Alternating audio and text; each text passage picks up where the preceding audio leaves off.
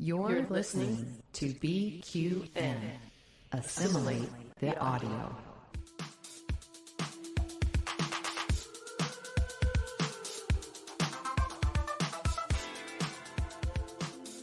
Welcome, listeners, to another episode of All Good Things, a Star Trek Universe podcast here on BQN and the Fandom Podcast Network. I'm your host, Kelvin, and with me today are Christos, Amy, and Mark. Hi, guys. How are we doing? How are you doing, Amy? I'm doing great. Not as good as Christos since someone went to the Picard premiere, but I'm excited to be here to talk Star Trek. Fantastic. Mark, how are you doing this week? Oh my God, I'm covered in paint and all kinds of art materials. I've been going crazy the last couple of weeks with getting ready for, Picard season 3, which is pretty much to be covered by most of the shows here on the network, and that means a lot of art. Indeed, but it's been fun. So, Christos, tell us, but don't tell us. How was it? We all want to know. I think the best way I can always sum up, besides the fact that it was a perfect evening, as I've described it, having now seen the first 2 episodes, Picard season 3, so far I can say it's everything I think we were hoping for so far. It's just the first 2 episodes are like, wow. So.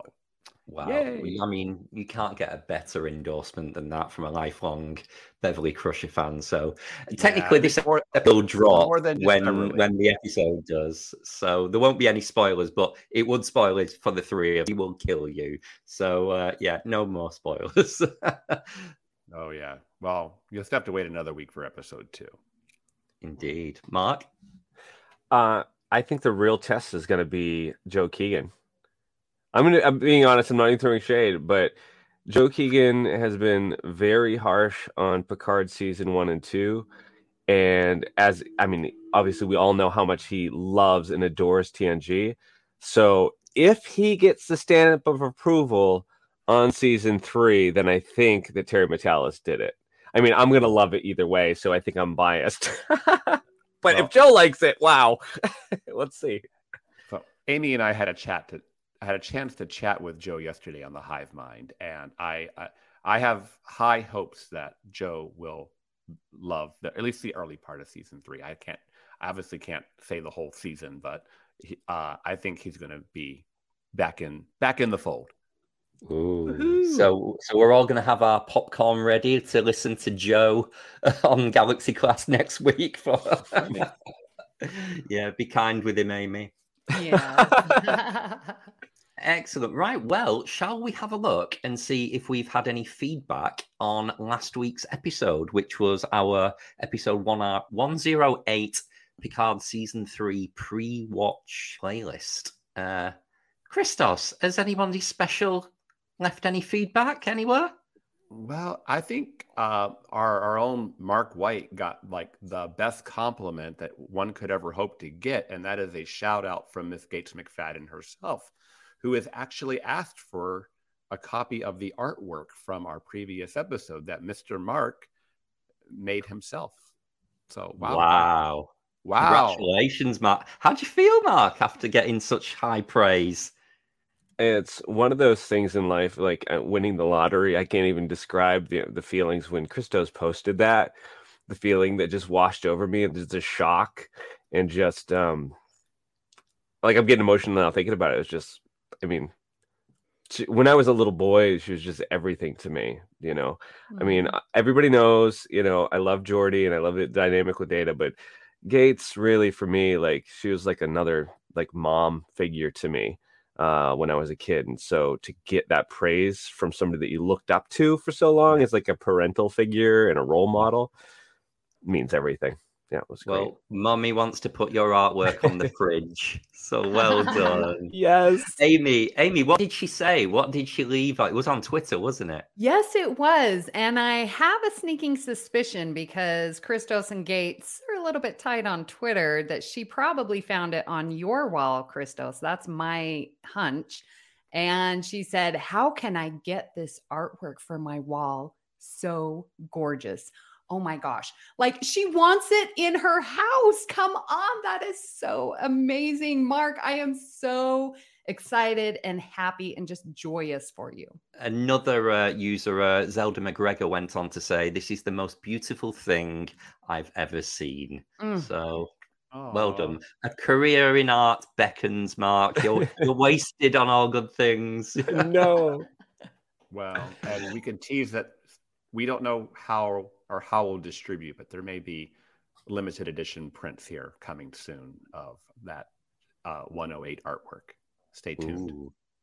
Pressure's on now, Mark. You've got to maintain this high every week. It came from, the art, because I have essentially a week between episodes. I'm sort of limited in time with what I can do. So I've had to get really creative with it. But it came from a need to have something different from all of the promotional materials put out by Paramount, because all the podcasts are using the official artwork. And I'm like, well, for all good things, we should be special. We should do something different from what every other podcast is doing. So I wanted to create something unique. And so I just got what I could from all of the various promotional images that have come out, and I put something together that's just for us. Yeah. Amazing. Listeners, Mark is very meticulous about that. It's very often that he will start on something and then show it to the rest of us and ask for input. And he's just so trying to get it right. But he hit it out of the park with this one. So absolutely. Congrats. Round of applause. So from art to geography, Mark, do tell us what's going on in the world? Well, now it's time for All Good World. From Las Vegas to Boston, USA to Canada and South America. From the United Kingdom to South Africa. From Russia to Australia, the South Pacific and beyond. This is All Good World. We highlighted a different location around the globe this podcast has reached. In today's episode, we'd like to give a special shout out to North Macedonia. Now, fun fact, I didn't even know this was a country. So I saw it in our list and I was like, wow, I've never heard of North Macedonia as a country. Well, that's because it's relatively new. Officially, the Republic of North Macedonia is a country in Southeast Europe. It gained independence in 1991 as one of the successor states of Yugoslavia. North Macedonia is a landlocked country that is geographically clearly defined by a central valley formed by the looks like Vardar River and framed along its borders by mountain ranges. The terrain is mostly rugged, located between the Sar Mountains and Osogovo, which frame the valley of the Vardar River. So that is really cool. We have some listeners in North Macedonia. So, hey, guys. Hey, so as a Brit, I know where North Macedonia is because of the Eurovision Song Contest. So they quite often enter, and so, yeah, I know those guys. Oh, that's awesome. They get some talented musicians there in the mountains, I guess. All throughout Europe, we do. Yeah, cool. Right, okay. Let's have a look at this week's topic. So this week, we are going to continue our genetic engineering series, part 2, with a special focus on the episode from Deep Space Nine, Dr. Bashir, I presume.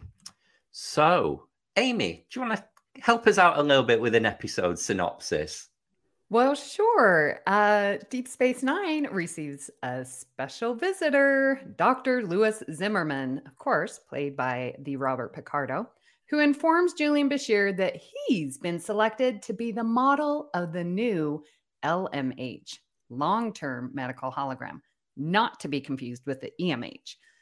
So during the development, Dr. Zimmerman uncovers some secrets from Julian's past, or Jules' past, which could put his career and freedom in jeopardy. Elsewhere, Rom continues to attempt to woo Lita as she is tempted to leave DS9 for a career on Jupiter Station. Can Rom stop her? Thank you, Amy. Ooh. So I'm really excited that we're not only excited that we're doing a Deep Space Nine episode this week, but what a great episode. I love this episode. But But what about the rest of us? Clearly, this is a huge part of character development for Julian Bashir. Christos, what do you think of the episode? Did you like it? Did you like what they did with Julian, with this aspect of his character? Yes. I actually have been warming up to Bashir. I always liked Bashir. He was just kind of like okay to me. But I've been doing a lot of rewatching of DS9 all over the series, and I just jumped from season 7 to season 4, but back to season 6 and all over the place. But I'm really growing to like Bashir more and more. I feel like he's a really, I don't want to say underappreciated character, but definitely was pretty annoying in the early seasons. But I feel this episode is a big turning point, because talk about like a big left turn with the character. Suddenly, there's this huge thing about him that obviously has implications that we're still talking about with Strange New Worlds and Una and things like that. So like, it's still like huge. But I like the episode, and I really like that it adds a huge level of development, and I think it makes the character far more interesting. And that's what I really like about this episode the most.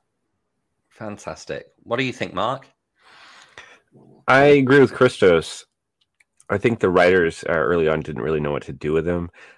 He was definitely, for like the gay audience, kind of the space twink. And he had that thing going on with Garrick, and gotta love that. But really, he didn't. Aside from that, didn't have much going on. They didn't know what to do with him besides just being sort of eye candy. And I think they started in the later seasons, and you can see from this one, really trying to figure out what to do with him and really building his backstory in a really cool and unique, interesting way.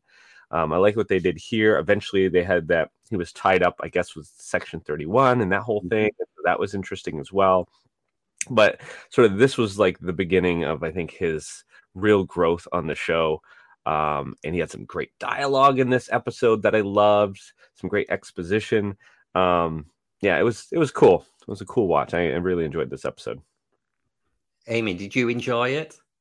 Yeah, and sort of with Bashir, I remember when I did my rewatch a couple years ago, and like Christos was saying, it was annoying at the beginning, and they didn't know what to do, like Mark was saying, with Bashir. And we get this amazing episode that has so much depth, so much context. We learn so much. I mean, not only with Bashir and the genetic engineering and his relationship with his parents and how complex that is, and the hurt that he has. And I also really love the Ram and Lita story and how complex and difficult that is. And they each show the struggles so well in this episode. And then that makes me wonder, this is what, season 5? Late. Yeah. Season 5. Yeah, 5. We are a good 2/3 of the way into series 5 by this point. And to me, that creates a little bit of an issue of, it's such a bombshell moment for the character that to find this out so late into the series run, I'm like nitpicking. I'm thinking, oh, what continuity errors is this? They make a joke, they write it in about the darts and the hand-eye coordination, like, oh, you should have been playing better all along. But what about other things, like when he couldn't find a cure for the quickening in season 4? Surely he would have been able to find a cure much quicker, or any aspect of peril that Julian Bashir's previously been in. Would that have had to be retconned in any kind of way? So that's the only factor I have about this, but I do love it. I'm not sure that they would really need to retcon that, because, even though he was genetically modified in a way, I don't get the impression that he was genetically modified in the Khan Noonien Singh kind of way. Like, he was slightly modified and improved a little bit, but I don't think that they went full, God! What do you think, Christos? Well, genetically modified doesn't mean perfect, so just because he couldn't find a cure for a disease, for example, doesn't mean, that doesn't make sense, in continuity.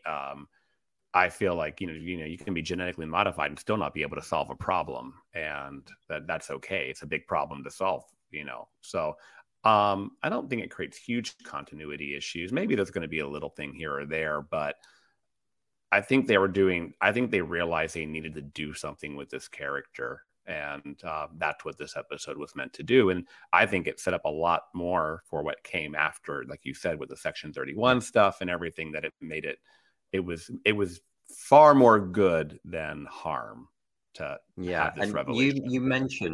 You mentioned Christos about later in the franchise with Una, but in reading some of the show notes, Ronald D. Moore mentioned that they hadn't even mentioned the eugenics war at any other point in Star Trek, or about augments or genetic engineering, and this was the very first. And think about everything that came afterwards with, Soong on Enterprise with the augments, and Dahl in Prodigy, and it's literally been in every other franchise since. So it's such a turning point. It really is. Amy? So I have a question about that. When the parents took Bashir to that planet, something Prime, Imzadi Prime or something, what was it? Adigion Prime. That one. Is that the same planet that they go to in Prodigy? Ooh. Because I felt like Prodigy had something Prime where Dahl got modified. Oh, I'll need to go back and fact check that one, but I don't think it is. If it is, that's a huge Mr. Trexperts does not know the answer to this. What? Prodigy's not Berman era. It's not in the Hive. I'm just giving you a hard time. Don't make me get my crown out again, Christos. Oh boy. So, bringing us on to Julian's parents. So, this was what I felt the heart of this show. This episode was so great because it really balanced comedy moments and really deep heart. And yeah, just reconciling what Julian's parents did to him as a child. How are we feeling about that? Do the ends justify the means? It's all good. It's give our character a little bit of spice to him, but just consider, here's two parents that took their child away for illegal experimentation. What do we think? What do you think about that, Christos? I've given this a lot of thought, because you talk about, fixing something with a child, fixing a broken child, if you want to call it that, like, quote unquote, he wasn't as smart as the others. And I think of this, parents and genetic manipulation. What if Julian were gay and his parents took him to be genetically altered to make him straight? How would we feel about that? If that were, well, it's more than conversion therapy. Conversion therapy is all, psychosis and whatnot. This is actually going into your genome and changing who you are fundamentally. That really can't be, just undone or overcome. I mean, you hear all the time of gays that were sent to conversion therapy and it didn't work, or, they get away from their parents when they turn 18 and then they go be themselves, that's just awful in itself. But this is like fundamentally changing something about a person. And, you can be pragmatic and say, well, look, he turned out great. He's super smart, blah, blah, blah. But, he never got a chance to be himself. Like Jules says, you never even gave him a chance. Yeah. But as Miles says, that didn't change your personality. That didn't change your passion, your integrity, your work ethic. Like, that is him. So did it really change his identity fundamentally? I think fundamentally, those traits are what's going to be consistent. Isn't it just a bit of a lottery, though, with this genetic resequencing? We see all of the other characters, shall we call them, that have gone through it in statistical probabilities, and then Serena Douglas later on in that episode. And clearly that has had a huge effect on their personality, whether it makes them, hypersexualized, like, is it Lauren, her name is, or catatonic, like Serena. Julian really looked out that it went right for him. So, should he be grateful, or is this just parents taking a huge gamble I always felt like Bashir always came across as arrogant. And I think super, super smart people can sometimes be arrogant as a result of a superiority complex. So was he altered? I mean, yes, they peppered all that stuff in with Miles to kind of smooth it over and make him feel okay or make it okay. But, you know, really, was Bashir not, was his personality really not altered? Question mark. You know, I can't say that it was or wasn't, but, you know, he does. That was part of the beef about Bashir early on in the series, was that he did come across as very arrogant, and he was written that way. So I would think somebody, you know, and that's something, like I said, a trait that some super smart academics can come across as that way, because it comes across as superior at times. Yeah. And don't they say superior intellect breeds superior ambition? And that was kind of the hallmark of Khan. And so it's a fine line. Mm-hmm. What do you think, Mark, about these pushy parents? Well, my head was going to, would there be a scenario where if I had a child, would I do what the Bashirs have done? And I want to say no, with the exception that if, honestly, like we're talking 3rd, 24th century, whatever, if they could detect it early on that the kid had some fundamental, irreparable, brain damage or whatever that could be fixed, or they would, have some issue that would affect them on a fundamental way their whole life that had the ability to be fixed, yes, I would, but not going so far to make them like a superhuman, right? And not do it in a way that, if somebody just has like ADHD, that's not something that you need to go in and I guess genetically fix, or somebody that might be slower at math, go in there and fix. But if somebody, has some sort of, brain abnormality, which would cause them to come out extremely mentally slow, being able to push a button and make them essentially at the speed as their peers, I would probably do that if I could push a button. Yeah. Interesting. I don't know about the rest of you guys. Interesting. What do you think, Amy? Well, it's interesting that you go there, because I was thinking about this also, and I'm like, none of us have children. So we don't really know exactly what we would do. And that moment where his mom is like, you can say whatever you want. It was illegal. It was immoral, but you cannot say that we were ashamed of you. And to have that realization that it's like, yeah, he was feeling like his parents were ashamed for all of these years. How old is he in this episode? 27? I mean, he at least... No, he's over 30. He was 13 season 3. This is season 5. 32. So, but he's still a space twink. He found out at age 15. So, there's a good 17 years of him feeling this shame and carrying it around with him, that his parents weren't happy with him. And then to finally have this come out that it's like, we were never ashamed with you. We wanted to give you the best life possible. And we made a mistake. And finally, they get to own up to it. But their intent, I think that changes their relationship. Christos? Yeah, no, I think you're right. I mean, the intent was there. I just think there's a reason why this is, I guess, banned, I think, is where I was going. Because what if you had other less, reputable parents who want to change something else? And like I said, whether it, could be, like I mentioned, a gay gene, or could it be, I mean, there's so many other things that, you could genetically manipulate: physical appearance, physical capability, which we saw with Khan. So I don't doubt that the parent's heart was in the right place. I just think that, what if it were something else, and, you fundamentally change who somebody is. And I think that's the danger of it. And I think it's implied why it's illegal. But I don't think the parent's heart was in the wrong place. In relation to what we're talking about, what about kids today that you can tell, like maybe in the womb or whatnot, that they have two genders. And it's up to the parents to sort of decide which one to go with, which happens, Yeah. sometimes.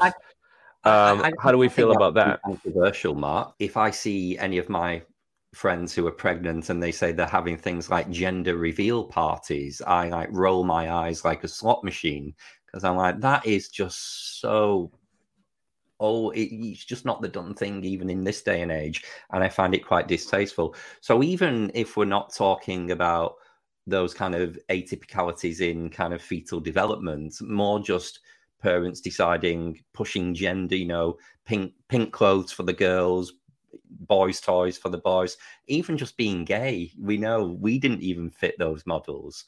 So it happens now. I don't feel, and then you've all backed us up there just by you saying, Christos, that the parents' heart was in the right place. They weren't demonized or made into villains in this episode. In fact, they're just kind of losers in a way, really. They're saying, I'm your legacy, I'm your greatest creation.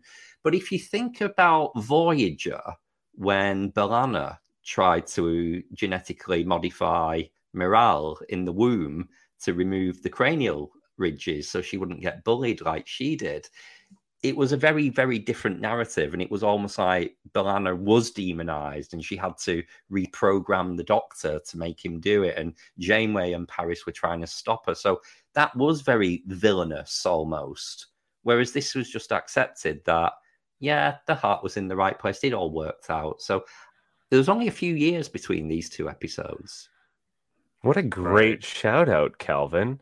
Yeah, perfect to look at both of those episodes. That might be another one that we, watch in the future for this series. Blurs the lines between the genetic engineering and the medical ethics almost, doesn't it? Mm-hmm. Really, that it covers both subjects.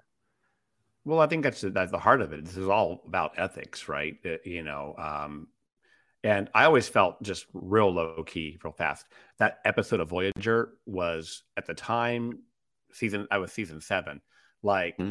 B'Elanna had already come to terms a lot with her Klingon heritage, so I thought that was a weird, kind of out of place thing for her to be doing. Like, that should have been like a season 2 story for B'Elanna, not a season 7.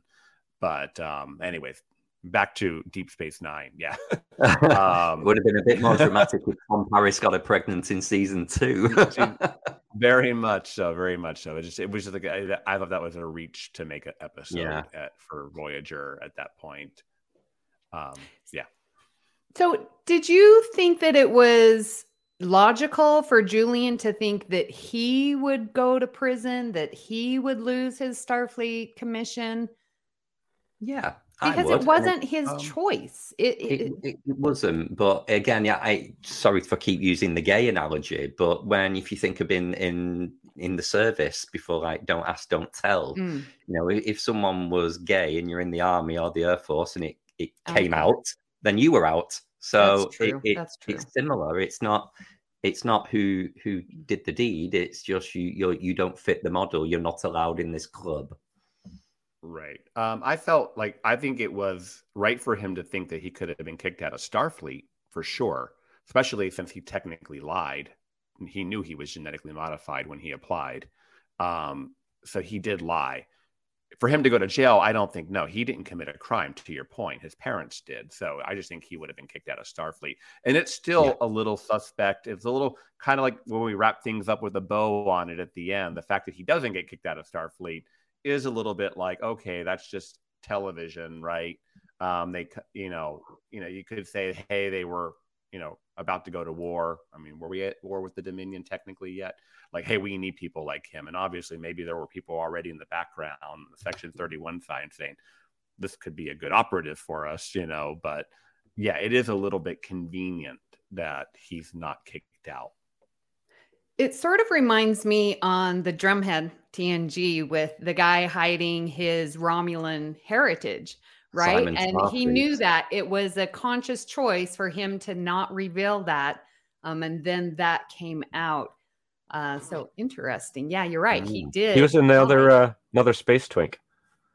Oh, yeah. He's still quite attractive. He was on Voyager several years later when he grew up. He's still a looker even today. Something that really resonated with this episode with me though was Julian's relationship with his parents. The whole kind of embarrassment of them arriving on the station, the frosty relationship, and yeah, as someone who isn't particularly close to my own parents, I found it a very sad but relatable watch of you don't have anything in common. You want to get them off the station. Obviously, there's a secret to be kept. But yeah, this kind of aspect of your personality, of your identity, has caused a huge amount of conflict with your parents. And as a result, you're a stranger to your own family. So yeah, I found that quite difficult to watch personally. I did as well. I have a father very similar to Julian's father, where there's always something on the next horizon and it's going to happen. I'm going to make my riches. And, you know, my dad's 76. I don't know. He needs to get a move on. It was very difficult to watch that relationship. And in part, and I don't know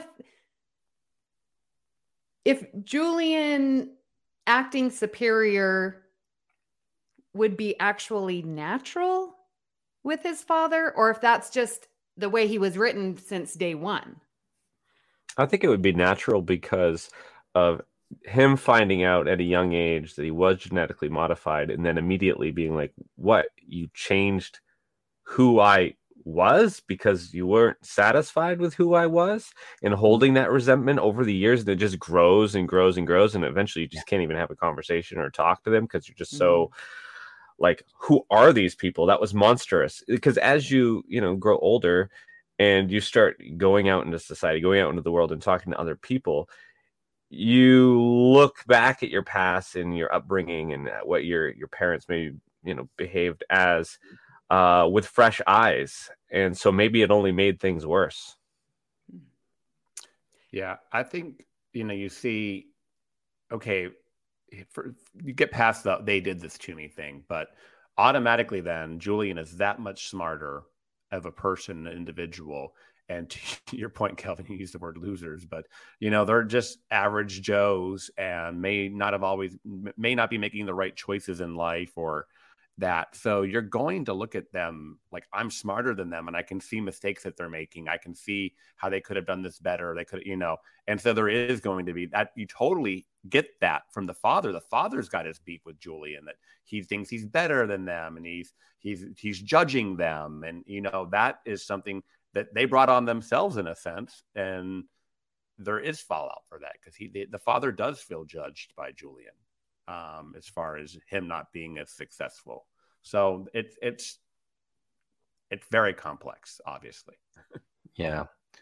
And one thing that I like to what we talked about at the beginning, like, because this is such a huge, deep secret, this family secret, it almost makes sense that it's in late season 5. It sort of builds that because you're like, yeah, so much has happened and no one knows.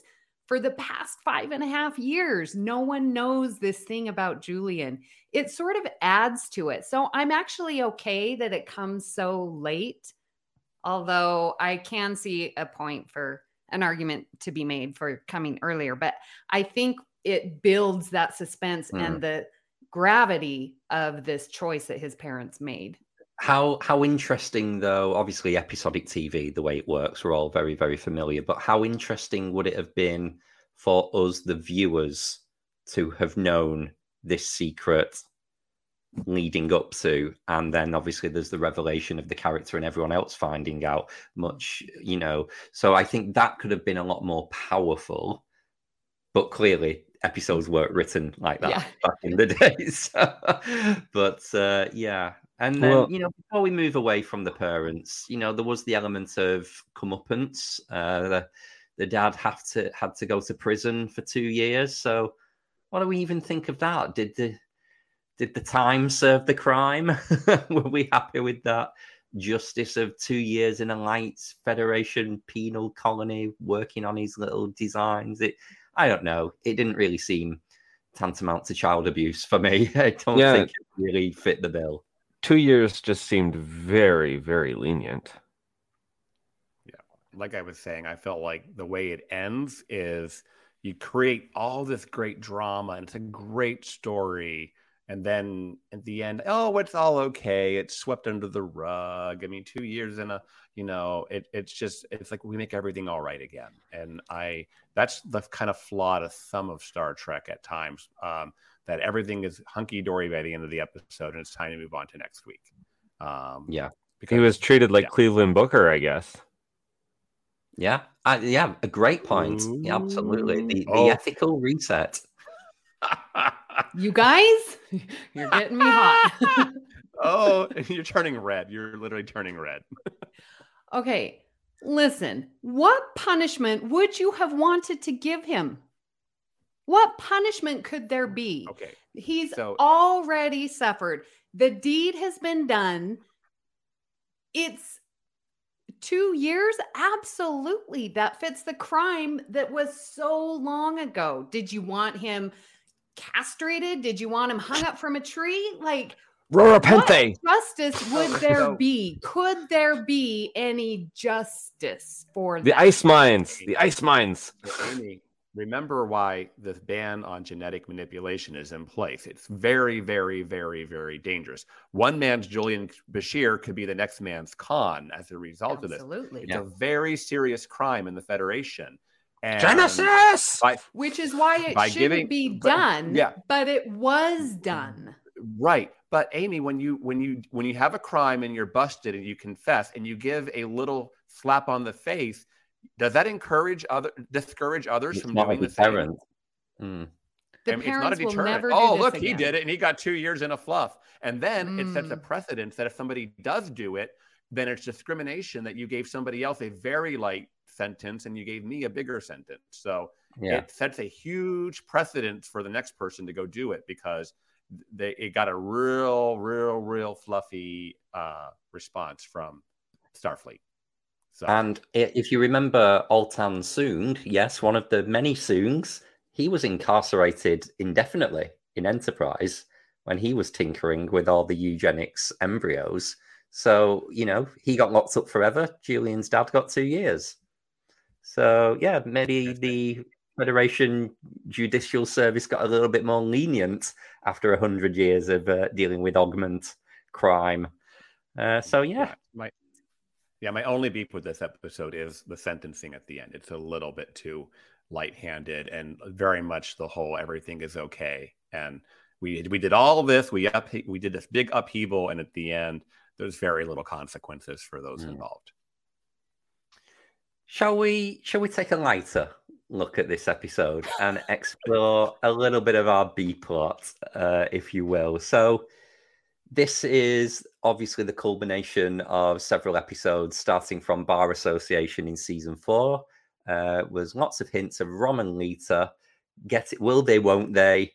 And now we've got Lewis Zimmerman thrown in for the most random love triangle you'll ever see, with great comedy effect and balance to the episode. Every episode needs a little bit of heart. What do you think of this love triangle, Amy? I love it.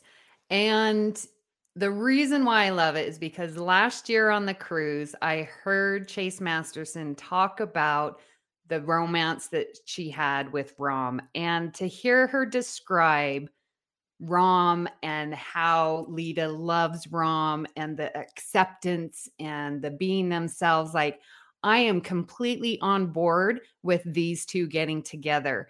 And I just love that hesitancy because, my gosh, so many guys just don't know how to say, let me rephrase. So many people don't know how to say how they feel.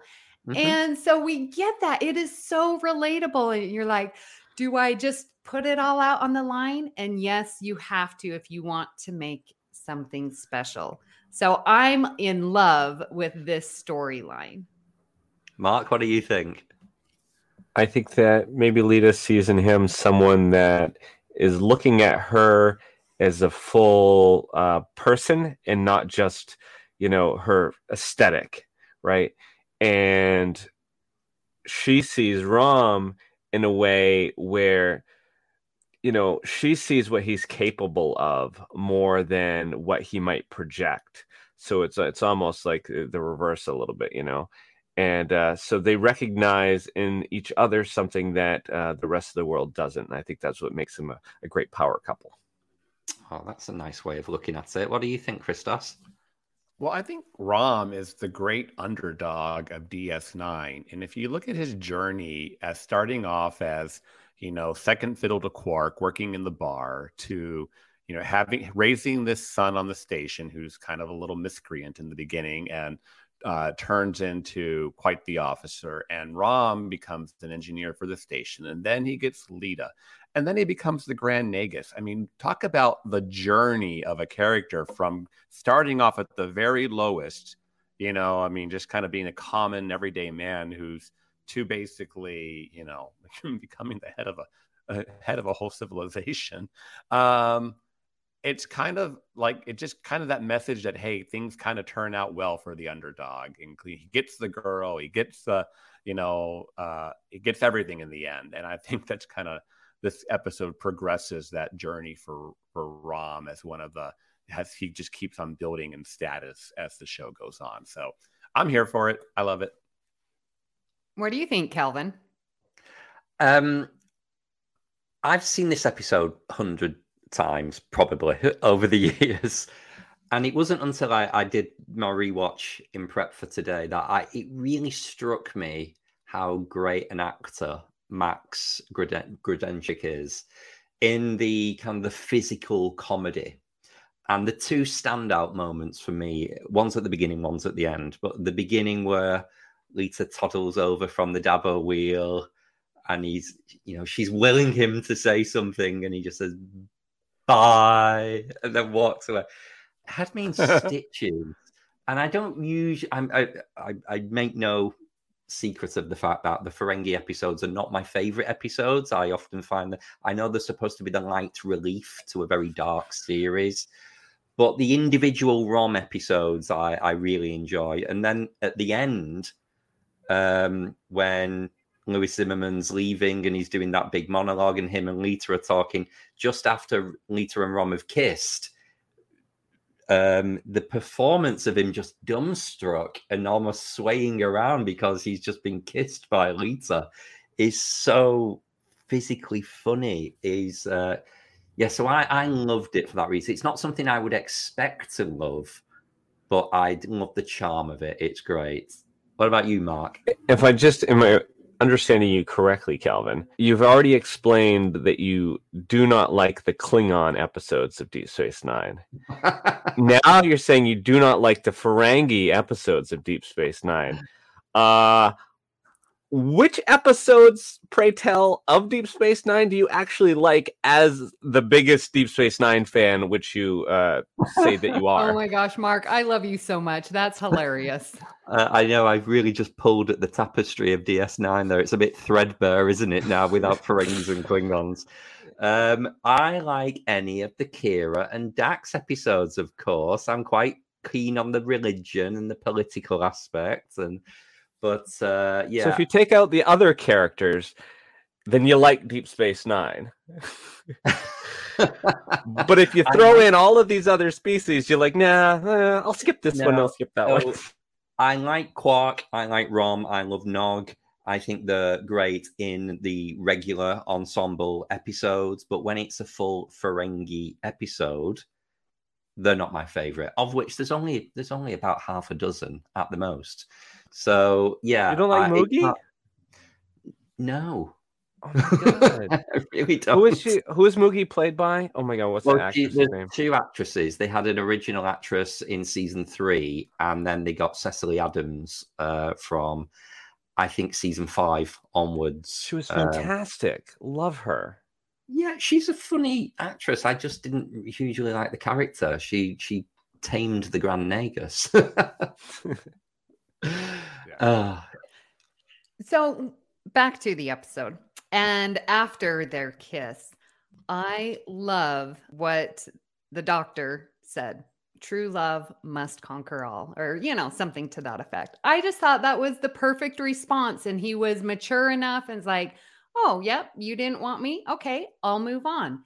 What a healthy attitude to have when dating. I loved it. Oh, Amy, I find it beyond interesting that that's how you read that exchange, because to me, I read it as, I didn't really care about you anyway. I just thought you were quite hot and I wanted to get you to Jupiter Station. And oh, look, here's another hot woman walking towards me now. Bye, Lita. It wasn't magnanimous. Rom, you win. You're the better man. It was just, oh, well, it was worth a shot. Doug Zimmerman was on Space Tinder. Yeah, I took it as there's thousands of you out there. Next. Yeah, absolutely. And what did we think about that kind of portrayal of Dr. Z? It was a bit creepy. I don't think that aged particularly well. He was quite predatory. Well, yeah, and you see him, you know, we see him again, right, in Voyager. Yeah, they continue that along. That's just who he is. But I mean, it takes two to tango. I mean, it's not like he's drugging anybody or doing anything. You know what I mean? Like that. It's pretty straightforward who he is. And there's a little bit of that and there's a little bit of that in Voyager too, with Cass, and a little bit with, you know, 7 of 9. Let me teach you about, you know, human dating practices, and you know, it's like interesting. Okay. Mark, were you suggesting that Louis Zimmerman's womanizing ways have somehow become part of the EMH's matrix? And maybe the EMH is a little bit further. I think I'm saying that pretty clearly. Yeah, I don't think there's any illusions. Yes, I think that's they sort of scanned his personality, and it's sort of over there. It might not be as strong, but yeah, there's definitely aspects of that within the Doctor's character. Now, I love the Doctor, but you know, obviously, I recognize that about him as well. Okay. If we're ranking creepy, weird, womanizing people on Star Trek, and there are many, unfortunately, I would not put the Doctor at the top. I would put Bashir over the Doctor, in part because at the beginning, his infatuation with Lita and then with Jadzia, and it's like at least with Jadzia, it wasn't welcome. And with Lewis and Lita, she was very interested. She accepted the dinner date. She was having a good time. She was laughing and giving him eyes. Like, that was consensual. They both wanted it. And yeah, he was on the station for 2 weeks. That was it. So it's not like they were going to, you know, go off and live the rest of their life. It was like, oh, here's an opportunity. I'd like to get to know you more. That's sort of how I was reading it. And then the last scene when the other woman walked by, oh, how are you? That's just Berman era Trek that I just have to push off and say whatever. But I don't get the major creep vibes from Robert Maybe Picardo. I need to explain myself a little then. So there's two things I just very quickly want to come back to there, Amy. So when you mentioned about Jadzia and Julian, it was actually explicitly said in the dialogue for this episode when Zimmerman was giving the interviews to the senior staff, and he says to Jadzia, so are you implying he harassed you with unwanted sexual advances? And she said, no, but he was very persistent. Right. And playfully, she loved it. And that is why I love Dax, because she loved playing him along. And that's been dealt with too. But when you, what was the other point you just made then? So we said about Dax. And then Zimmerman being on for 2 weeks. Yeah, that's right. So there was, to me, and I don't want us to use too strong a word, but there was an element almost of grooming of, I've got you a job at Jupiter Station. You're going to be the manager of the cafe. You can live with me. It was all, you know, trying to provide and, dare I say, buy Lita. Okay. And I didn't like it. I don't think it was just the flirtatious, you're hot, let's hook up. He was very much manipulating Ison. I didn't find it comfortable. That's not how I've won a man in the past. I've not got the maturity. Yeah, I think it's kind of predatory because you go after a certain type of person, I suppose. I have been on the other side of a table on more than one occasion where I've had guys promising me is to as far, oh, you wouldn't even have to work. I'm like, yeah, and there goes all my freedom, stuff like that. So when you take somebody who may be like in a lesser position, I'm a Davo girl, for you're vulnerable because you're basically working in a bar on a space station, and offer them the world. Sometimes it's very easy to see yes, and then you're in that relationship, and then you're trapped and blah blah blah. Well, so great. Okay. Now I'm re-imaging how I'm seeing this. Okay, all right. Amy, we're here to make you wise to the world of men and all of that's what the talk is all about. So let's move things on a little and look at some assimilations and regenerations for the episode. For viewers and listeners, you'll remember that an assimilation is something that we loved about the episode and we want to assimilate it. With a regeneration, something we weren't too keen on and we want to kind of regenerate it into something better. So who wants to start us off? Mark, is there anything, any assimilations or regenerations that you've got? Yes, there is something I see here in the list that really grabs me for an assimilation. And I want to talk about the Hollow Communicator that is here listed under regeneration, but I want to assimilate that because I noticed it. And when I saw it, I was like, hey, that's what they were doing in Discovery. That's what they were doing in Strange New Worlds. And I don't remember seeing that technology before, but here it is in Deep Space Nine. And I think that it sort of seeing it there makes me appreciate it more in Discovery and in Strange New Worlds. So like, oh, okay, they had it then too, so it makes sense to me. But had they not had it, it would have made less sense. So yeah, I just threw it on the list because it was just such an abandoned concept on Deep Space Nine. I think they used it in 2 or 3 episodes, and it just seemed a bit naff. So I find that really interesting that you loved that, and I tossed it on as something we could have done without. I really liked learning about Nog's mom and sort of that contract that they have. Okay. And Quark's like, you signed a 5-year marriage contract and then you fell in love with her and then she left you for a richer man. Of course that was going to happen. What did you expect as a Ferengi? So to hear that was very interesting. And it just gave another level to Rom for me. Like, this guy, he's a romance guy. He's a romantic. And I don't think Primadora's name was ever mentioned again, apart from in this episode. I think it's the one time you hear Nog's mother's name, and the fact that you get Ferengi marriage contracts and you can extend them to have children, and it's all governed and arranged by the father. And obviously Primadora is a traditional Ferengi woman, so it completely makes sense that you wouldn't see her because she was at someone's house all naked, chewing up the food. Christos, have you got any assimilations or regenerations for us? I do. I am very much reminded by a short story that was in Star Trek Explorer called Broken Oaths. And it is literally the debate happening at Starfleet Medical about the introduction of the EMH. And there's the whole short story is basically Zimmerman versus Crusher, talking about, is it ethical to have these doctors and should we be putting this into Starfleet? And, does it take away the bedside manner and the human element of medicine and whatnot? So it kind of goes back to that whole, is there one on is there an EMH everywhere? And obviously in this particular episode, we're trying to further the EMH program and not even have it be EMH. It's actually going a step further now that this is a full-time doctor. And like I said, I just get this particular episode reminds me very much of this story. And even Admiral McCoy shows up in that short story in the debate. So it's in Star Trek Explorer, and I think it's in a couple of other. I think there's a new book that has a lot of these short stories in it that just got released. But anyways, it's called Broken Oath, and I think it's a really good read for anybody who might want to get a little bit more backstory there. Amazing. Mark? So one of the things I love about Deep Space Nine is their characters really seem more realistic. than in some of the other Star Treks. Like we see the idealism in TNG for sure, and a lot of that as well in Voyager. But with Deep Space Nine, you have characters that are multifaceted.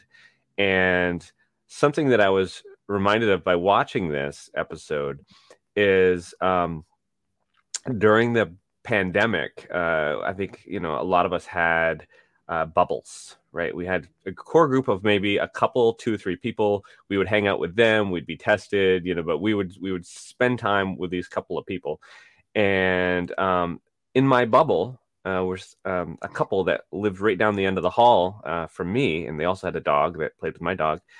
And they were of the polar opposite political spectrum from me, and voted differently than I did. But we had a lot more in common than what divided us politically. And we spent a lot of time together. And I'm bringing this up because I want to bring up how douchey Quark was in this episode. Now, it's listed again under regeneration, but what I get out of it is you see him at the beginning of Deep Space Nine being a swindler, trying to cheat people, whatever. But he also is somebody that has the capability to be kind, to do the right thing, to stick around when other people, write him off. And here, this is just Quark being Quark and he's almost like the right winger of Deep Space Nine. Women have, their place in the kitchen and all this, and we kind of eye roll, but he's definitely somebody that maybe I wouldn't agree with politically, but he might be in my bubble for other reasons. I might enjoy hanging out with him for other reasons. So this just showed, yes, Quark was being a douche, but it's definitely the writers remembered who Quark was, and this is totally Quark. Okay, talking about Quark, this is for me a huge regeneration, but I'm not sure if you guys will agree. I don't know.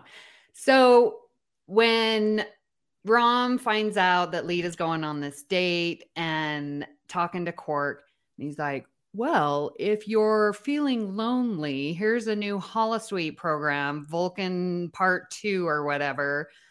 And I'm like, you literally are going to recommend a replacement of human interaction for a holosuite. I'm not okay with that. And that's how we can get holosuite addiction. That's how we can withdraw from life, because you're not interacting with actual humans, that you just go to a holosuite. I'm not a fan of that. What do you guys think? Or am I just overthinking it? Well, I just think to kind of suggest that your brother just goes off and cracks one off is kind of a bit creepy and a bit weird in itself. Thank you. I would never say that to my brother. That's for sure. I mean, to the extent it's like recommending porn. Like, here you go. Go watch some porn. Would you do that? No. But yeah, the kind of the douchey aspect of Quark I was getting at on the regeneration was really that Lita has confided in Quark that she's in love with Rom. Rom has confided in Quark that he's in love with Lita. And Quark is just saying to their faces, well, I don't think she's into you. He is, he could have been nice and said to his brother, give it a go. I think she likes you. But it was Quark being Quark. You're absolutely right, Mark. He doesn't want his brother to have a relationship with a Bajoran woman. But I think he was doing it to be manipulative. He figured if his brother was happy, maybe he would stop working at the bar. Maybe she would stop working at the bar. He needs them both to be continuing to be doing what they're doing, even if it makes their lives crap. Now, that's awful. It is awful. But at the end of the day, like I said in my previous statement, like, it's Quark. I still love Quark. And when these things come up, it's like, yeah, that's Quark. I don't appreciate that about him. Obviously, it's awful. But there's other things they bring up within the 7-year run of the show that make Quark very endearing. Yeah, because he even tells Lita, well, Rom's an engineer. He likes smart women. Like, come on now, to her face. Rude. Yeah. One final regeneration from me, and I don't know how you feel about this one, Christos, was during the interview scene, and Worf just says to Dr. Zimmerman, "I do not like doctors, any doctors." And I automatically, at the very first viewing, I thought, what about Beverly? Yep. Is that a horrible dig that Worf's just had at Bev? Well, we Well, all hated yeah. that. Yeah, I mean, Worf and Bev had their definite evolution. If you go back to some episodes in season 3 and 4, he's Ethics. very condescending to Beverly, kind of like in the High Ground, and what's the one with, is it Legacy, the one with Tasha Yar's sister? Yeah. Yes. It's like she's had to order him and pull rank on him on more than one occasion because of his views toward her, women, and I think doctors. And they got better, obviously, toward the end. I don't take this as a dig, though. I think that's just Worf and being a Klingon and not liking doctors. You know, I don't like what doctors do. I mean, they don't want to be told there's something wrong with you. They don't want to be told to go eat right, go whatever, go exercise, go do. They just don't like to be told what to do. I don't take it as a dig to Bev, but there is a history between Worf and Bev that wasn't always perfect, is what I was trying to get at there. Yeah, when I heard that comment, I just went directly to TNG's ethics. Yes, I mean, like at that, he was ready to kill himself than try to even get fixed. Yep. So, Okay, let's move on to a little bit of trivia for the episode. I'm going to jump in and start because I've got a personal connection to one of these, but I always found it interesting that in pre-production for Voyager, the original idea was to call the EMH Dr. Zimmerman. This whole concept of the Doctor not having a name, that was the character's name, Dr. Zimmerman. And to the point where I used to have a poster on my childhood bedroom wall of the big space scene with the Voyager, the ship, and the little character heads, season 1 profiles. And it said on that poster, Dr. Zimmerman underneath. So the fact that they got so far into production and changed their mind at the very last minute and then recycled this aspect to make Dr. Zimmerman the human creator character, and here he is on Deep Space Nine. I just love that. I just love the little detail of it, the continuity. What else have we got? Mark, do you want to go for one? Yeah, I love this trivia. Producer Ron Moore, that's Ronald D. Moore, added the heartfelt exchange between Bashir and his parents, where they explain the sorrow of seeing young Jules struggling in school and falling behind. Episode writer Jimmy Diggs became very emotional when told this, as he had a daughter with learning disabilities, and it all hit very close to home. Yeah, I can't imagine.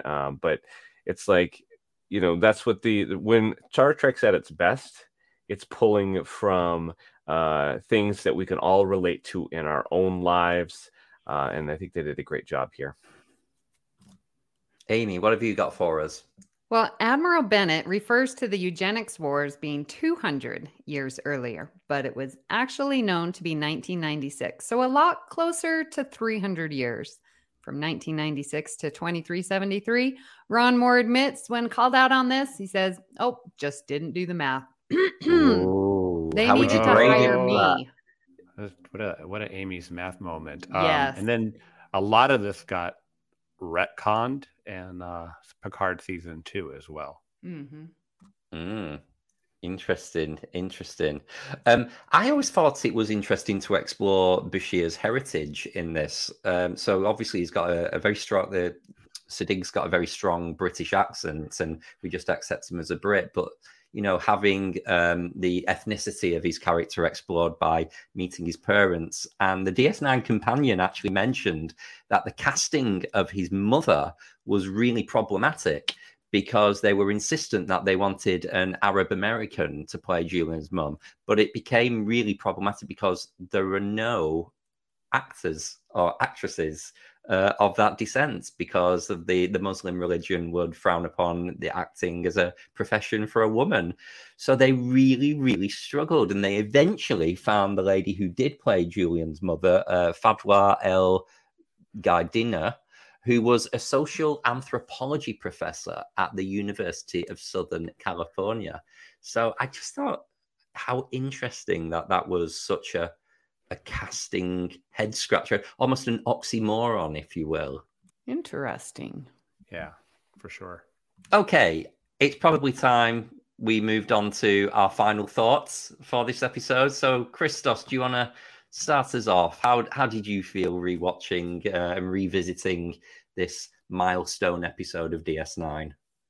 Yeah, I like I was saying with my opening, I really like this episode. I feel it's a very strong episode, and just from our debate, you can tell there's a lot of meat in this episode because it's had us talking quite a bit. My only, like I said, my only drawback to this episode is I felt the punishment at the end did not kind of fit the crime, so to speak. And that's the only thing I would change about this episode, I think, is that the father would have gotten a stricter punishment.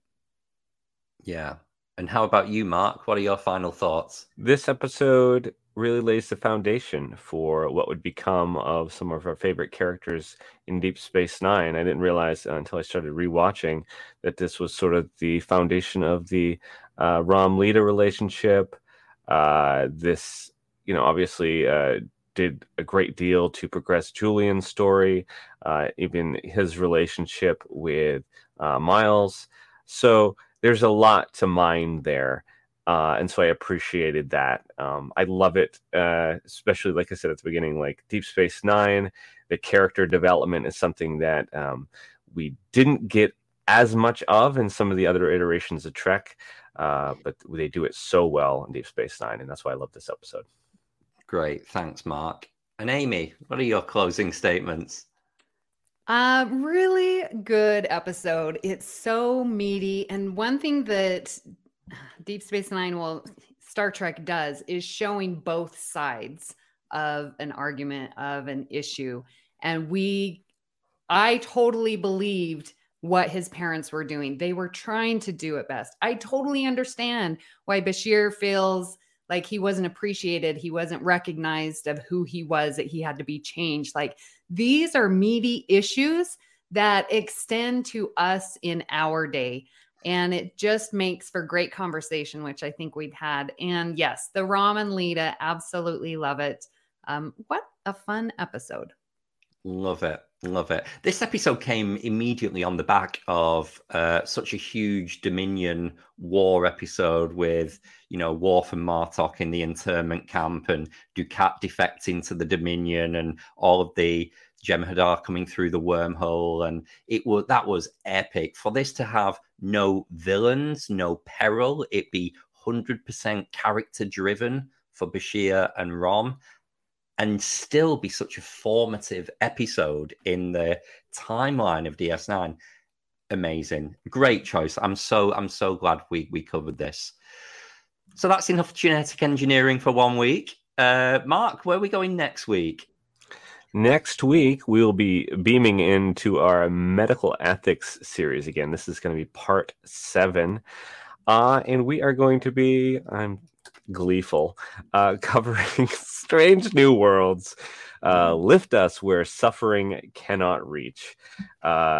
So much. I can't even get into how much this episode is cool, from the really awesome cinematography to the character development to just the twist at the end that I did not see coming. But now, rewatches, it's like, oh, okay, they were laying the seeds. I can't wait for us to all rewatch this great Strange New Worlds episode and discuss it. Fab. That should be fresh in the memory. It was only on TV a few weeks ago. or so it seems. Amy's shaking her head. I think Amy needs a rewatch. Yes, I do. I could not tell you one thing about this episode. We're not all great with the episode titles of New Trek, Yeah. are we? So which one's this? Fabulous. Excellent. Right, well, we would love to hear what you thought of today's episode and hope you'll join in our Facebook group, the BQN Collective, and continue our discussion there. You can also tweet your thoughts to @AllGoodPod. Please follow the network on Twitter and Instagram @BQN Podcasts. We've also partnered with our friends at Fandom Podcast Network, where you can find us by searching the master feed. So, Christos, where can people find you when you're not resequencing the DNA of all the guys in San Diego? You can find me in the BQN Collective on Facebook for sure, and on Twitter and Instagram at either Greek Geek SD or at What's the Tea Bev. And Amy, where can people find you when you're not playing Cupid with Rob and Lita? Well, when I'm not doing that, you can find me here on the network where I'm co-hosting Galaxy Class, which is all about Next Generation, and Union Federation. I am on Twitter at Miss Amy Nelson, but my favorite place right there on Facebook are BQN Collective. So, Mark, where can people find you when you're throwing darts blindfolded? Well, when I'm not doing that or making art, you can find me on the BQN Facebook page. You can also find me if you become a patron of the network on Patreon, where I host a show called It's Green. And you can find me on Twitter at MarkWhite207. Calvin, where can people find you when you are not turning your lobes to listen to all the great podcasts here on the BQN? Oh, I'm already on that frequency. You don't need to worry about that one, Mark. But when I'm not tuning my lobes, you can find me on Facebook in the BQN Collective and also on Instagram and Twitter at Kelvin's Timeline. Please hit the subscribe button on Apple Podcasts or wherever you get your podcasts and leave us a star rating and a written review. That helps others to find our show. You can also follow the entire network's podcast with our master feed by searching BQN. This way you won't miss any of our fine shows like Union Federation, Galaxy Class, History with the Zalagis, Infinite Diversity, Mickey's Marvels, Sasquatch, What's the Tea Bev, and Trexpert's Quiz. At this time, we would like to thank our associate producers, Mahedran Radhakrishnan and Tim Cooper. A special thanks to Graham Kelly for our opening and closing music, and to Mark White for our Starfleet Medical endorsed artwork each and every week. If you'd like to help us keep all of our shows coming to you each week, you can become a patron of the network on Patreon. We will add you to the Hive Mind Facebook group so you can enjoy It's Green, Amy's Math Moments, and other network perks. With a monthly subscription of $5 or more, you can join our meetings on the Hive Mind Roundtable discussion on the second Saturday of each month. Visit patreon.com/BQN to get all the details and watch your messages. Thank you for listening. We hope you'll join us As we search out All good things.